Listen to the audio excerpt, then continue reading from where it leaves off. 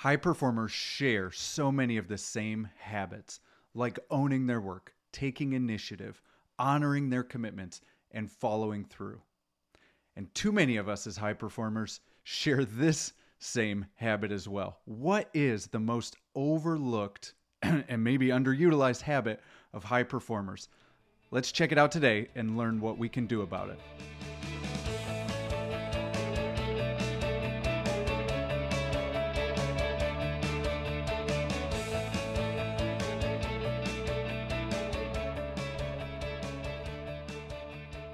Welcome to the Lead Well podcast. Each week, this podcast gives mission-driven leaders principled and practical advice so that they can lead at their best.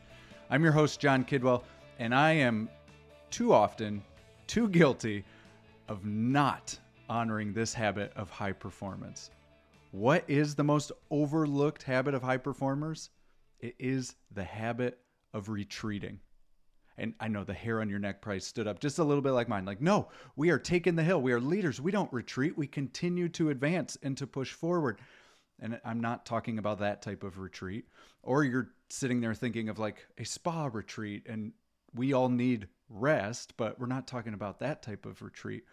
We're talking about the type of retreat that prepares you to lead at your best and to continue to do this work for the long haul.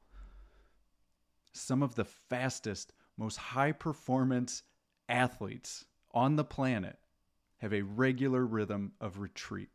Who are they? Those are race car drivers. So when I was 10 years old, my dad started taking me to the Indy 500, and they are fast, and they whip around, and it is, 500 miles, which there, if I remember right, was something like 200 laps, all of it trying to be the one who crosses the finish line first. And they're moving at almost 200 miles an hour. So they are high performers. And here's the thing. While we're sitting there watching, what do we see all of those drivers doing? Well, they routinely make pit stops. And there are essentials for every single pit stop. There's fuel. I mean, even if it's just a top off, they've got to get their fuel. There's lubricant for the car. They're putting air in the tires. And they're giving the driver water and instructions, right? Somebody is talking into that headset. So why is that driver pitting? Well, it's because they need those things so that they can continue to run the race. And that makes sense. We all kind of get that. But then we're watching this race, right? And I was 11 or 12 years old. And all of a sudden, this guy who was in front, he was the leader, he peels off and nobody else peels off. And it was just like, why is this guy pitting, Dad? Like, he's absolutely crazy. Nobody else is doing it. And he said, yeah, you're right. There was an accident and then they're this far in. But here's the thing. There's 25 laps to go. And this guy is getting off. Even though he was the leader of the race, he is getting off to get all of those things. Fuel, air, lubricant, instruction, water. Because they're going to make a sprint to the finish of the race and they're going to try to win. Funny thing is, the person who didn't pit, they went for it. And with less than 5 laps left, they ran out of gas. They had to pull off. They were in the lead. And this person that pulled off ahead of time, retreated, had the habit of saying, I need to refuel myself, to reset, to make sure I get in there so I can run this race, won the Indy 500 that year.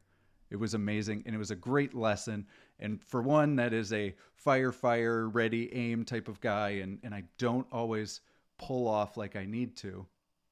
I have found that this specific habit is one that precedes all of the other habits that we have and that we need as high performers.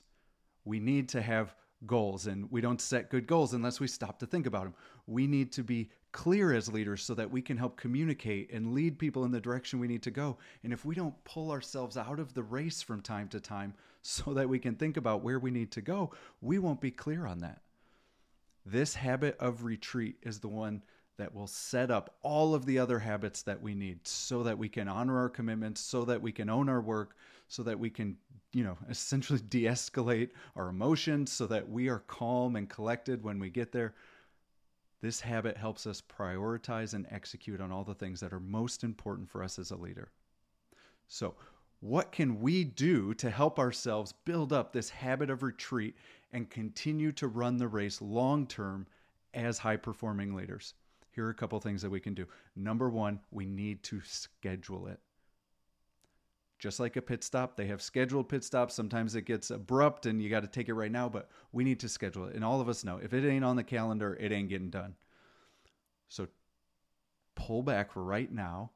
Look for how you're going to schedule out a retreat, whether it be the 15 to 30 minutes you need every single day to prioritize your tasks, to think about the problems that you faced yesterday and the ones that are coming today.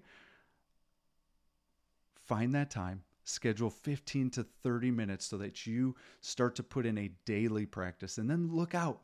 And what is that rhythm that you need as a leader? Where does it fit to do weekly, quarterly, annually retreats? So that you can have the space to think strategically, to come up with ideas, to look at the problems that you face and just face and face, so that you can spend time thinking about how do I come at it differently. Now, once we put it on the schedule and we have our time to retreat, we put in the system, if you will. That's the first step of putting in the system. We put in that system of scheduling the time. The next step in that system is prepare for it. Think about that pit stop. When that driver comes off, these guys are trying to get this done in seconds, right? And our retreat doesn't have to be done in seconds. We probably need a little bit more time than that. But they don't just wait for the driver to show up and then they're like, okay, I suppose we need air this time and we need fuel this time and water this time. No, how can we prepare for this habit of retreat so that we can use it most effectively? We prepare for it. Get yourself a journal and being able to write down every single day. What am I thinking about? What are some things that should be on my to-do list? What are some things that should be on my not to-do list? Having a journal, preparing, whether it's a weekly, a quarterly, or an annual retreat, with what information do I need to read? Do I need to gather? Do I need to bring so that I can pay attention and be present when I am here, so that this retreat really helps set up me running, speeding, being able to go fast once I get back out, right? So we schedule it, we prepare for it. And this next one, just speaking for myself, this is one of the hardest ones about that habit of retreat, is being present. When we retreat as a leader, we need to be present in that time.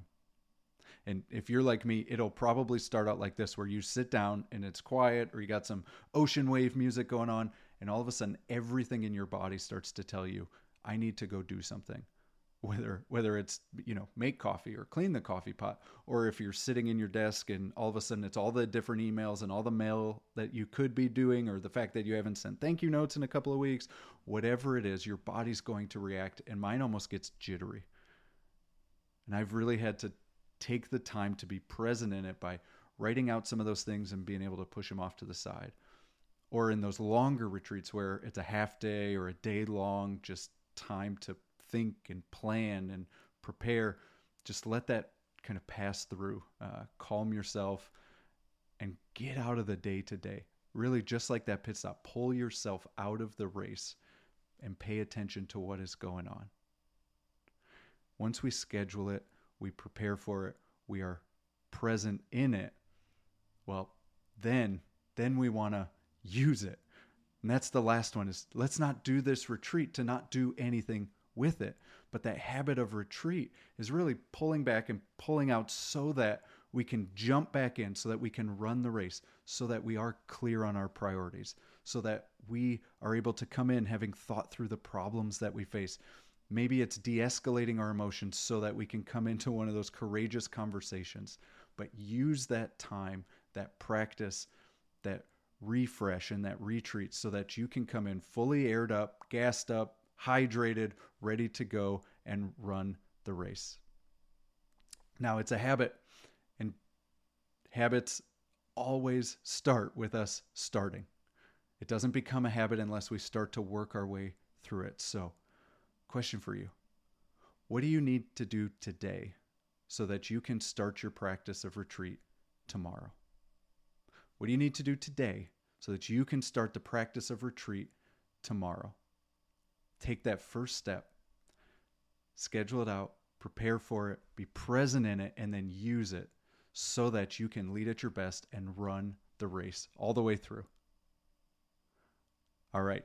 We are changing up the format of our podcast just a little bit. So that was a condensed version of what we used to do. And we're going to test this out, shorter podcasts. We're also going to test out bringing guests on the podcast, doing only question podcasts. So we look forward to hearing from you about how you like the formats of the podcast. We're going to keep testing this to see what's best for you all, what is most helpful, most listened to, most enjoyed. So please share your feedback.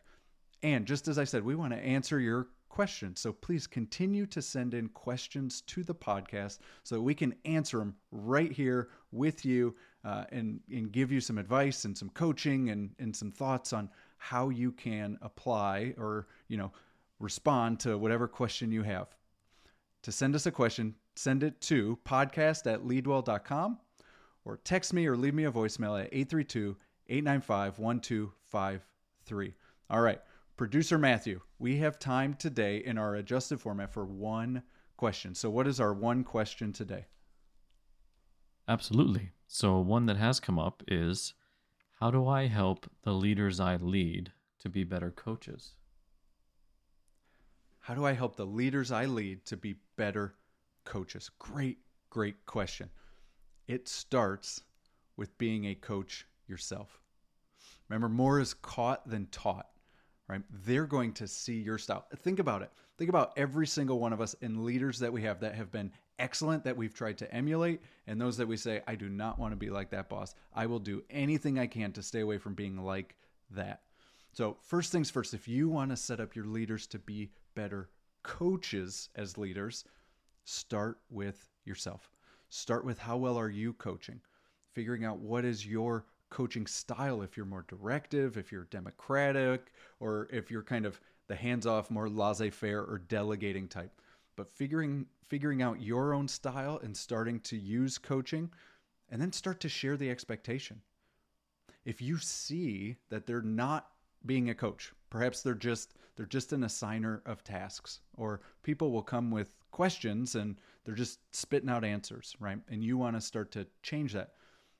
One of the ways that you're going to help your leaders be a better coach is by sharing the expectations and giving feedback when you see that it's not done that way.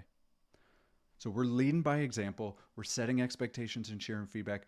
And then honestly, for me, the coach approach, which was something that I was told, John, you'd be a lot better leader if you stop giving so much advice. I had to learn what that was. So get your folks training on what does it look like to be leader as coach. Give them the tools, the ability to actively listen, the training to help them kind of sit back and guide someone through that discovery process of figuring out what's going on, how is this impacting my day-to-day, how do we build a plan around this, how do I stay accountable to this? So modeling it, sharing the expectation, giving feedback, getting them the training, and then when you see it and when they start to step into it, applaud them, praise them, celebrate them. Because that's going to be the thing that brings it back, right? Positive reinforcement is going to positively reinforce your expectation of them leading as a coach. Hope that's helpful to you. Can't wait to hear how it goes. If you are one who is trying to get better leaders to be coaches, tell us how it's going and what's working for you. We would love to hear that.